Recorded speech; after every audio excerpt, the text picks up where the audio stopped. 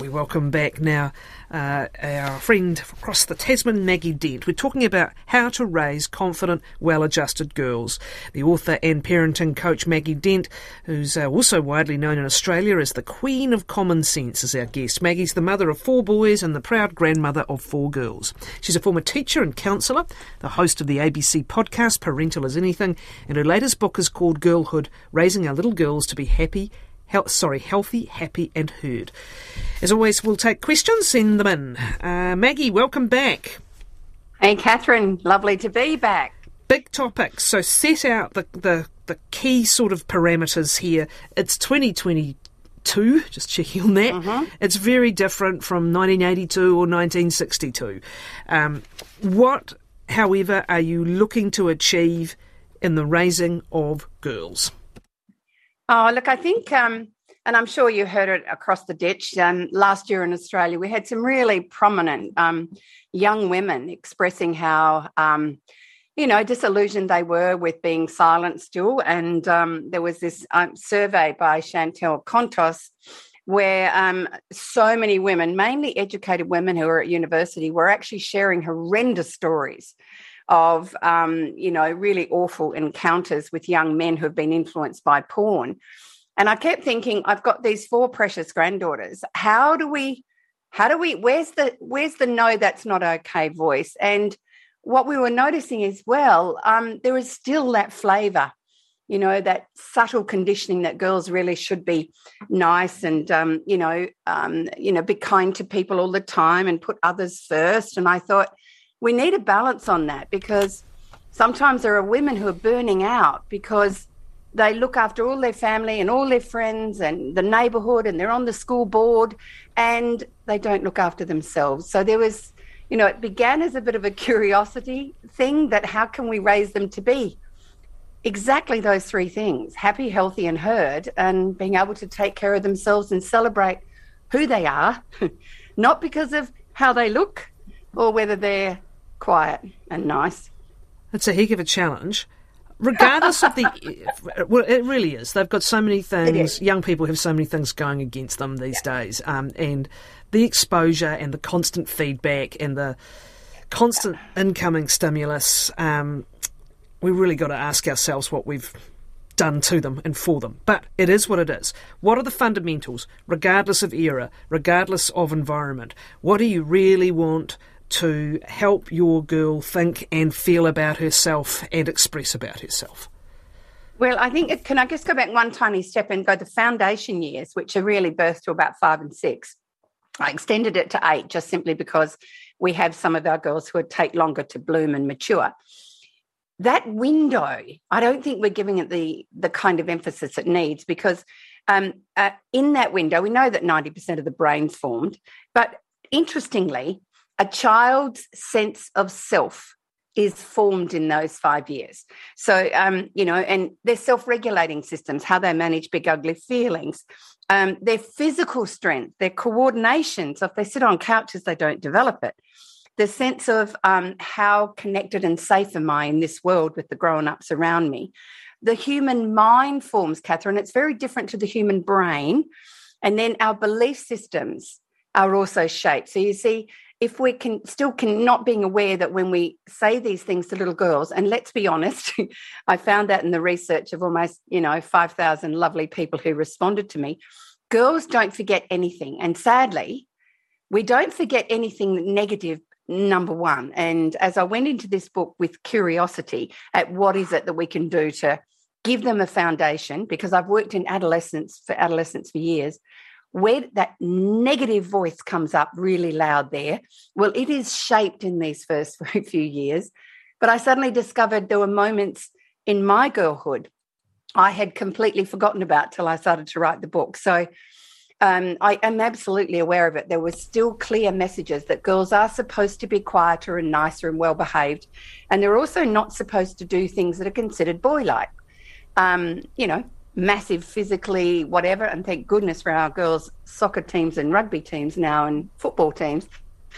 Can you see, once again, we're still getting conditioned in that window and the conditioning stays there, which shapes the behaviour we have later in life. So how can you combat it, Maggie? Because again, even at that age, a lot of it is coming at them from other people. So what are the things you can say and do to counter it and to build up that sense of self-esteem? And actually a big one is self-worth, and they are different things. You are valuable. Your rights are exactly the same as everyone else's and no less. So what can you do, even at that young age, to get into that and establish a different voice inside that little girl's head? Well, the two big concern areas that I think we've really got to recognise that are largely different to, and remember, it's not all girls, it's most girls, but is the fact that they are highly emotional. And I wanted to figure out where is the evidence of that. Now, this is a little bit sad, Catherine, because when I went to find why is it that we have such an emotional intensity, and when I started seeing my little granddaughters who could, have a meltdown for an hour, I was pretty gobsmacked because none of my sons would last more than 10 minutes at tops. And I kept thinking, I wonder what's going on there. And also sometimes their friendship dramas, they almost come home as though someone stabbed a knife in their heart. And I thought, wow. So if we are able to help them in this window understand these things a little bit more and develop some strategies around it, then it makes it easier as we go forward in life. So I'm encouraging parents, particularly mums, because we get it, to be emotional coaches for their girls, to help them recognise that, yes, we have these big feelings sometimes, but we don't have to stay stuck in them, because moods is a really big thing that came up in the survey.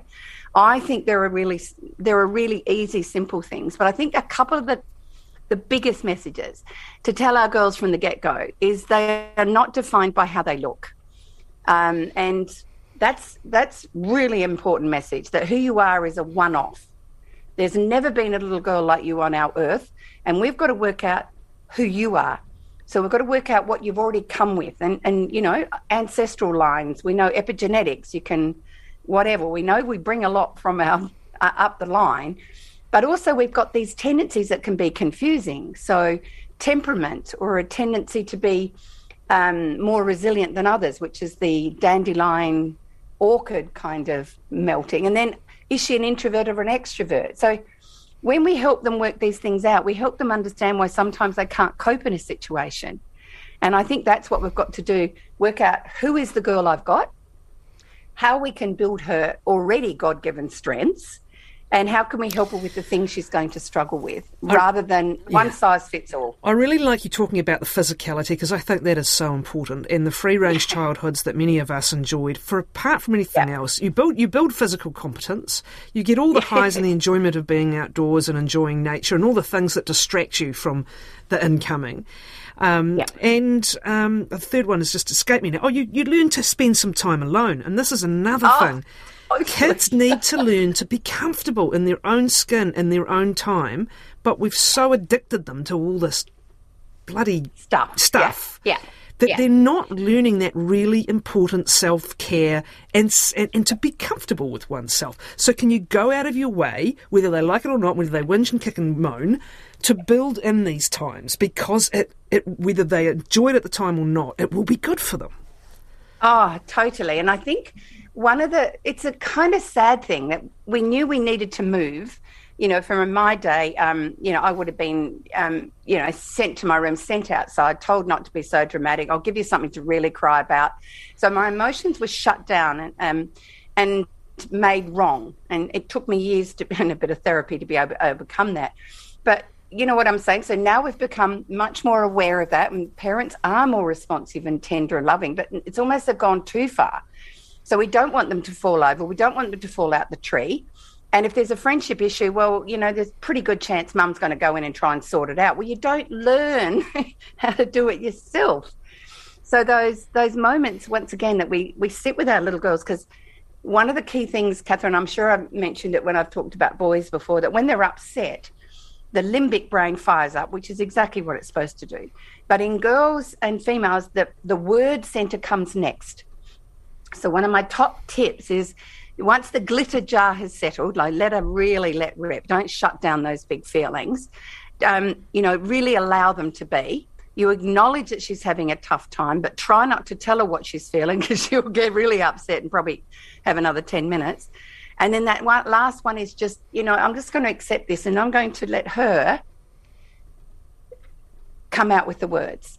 And often that's what we do as women when we're upset. If we've got a really good girlfriend, we'll often talk to them round and round and round and round for an hour. It's like after some of my talks, I can find groups of women in the car park 45 minutes afterwards, because that's exactly what they're doing. They're talking with their friends, making sense of new information and feelings. And we need to give our girls this opportunity. I want you to learn to sit with little girls.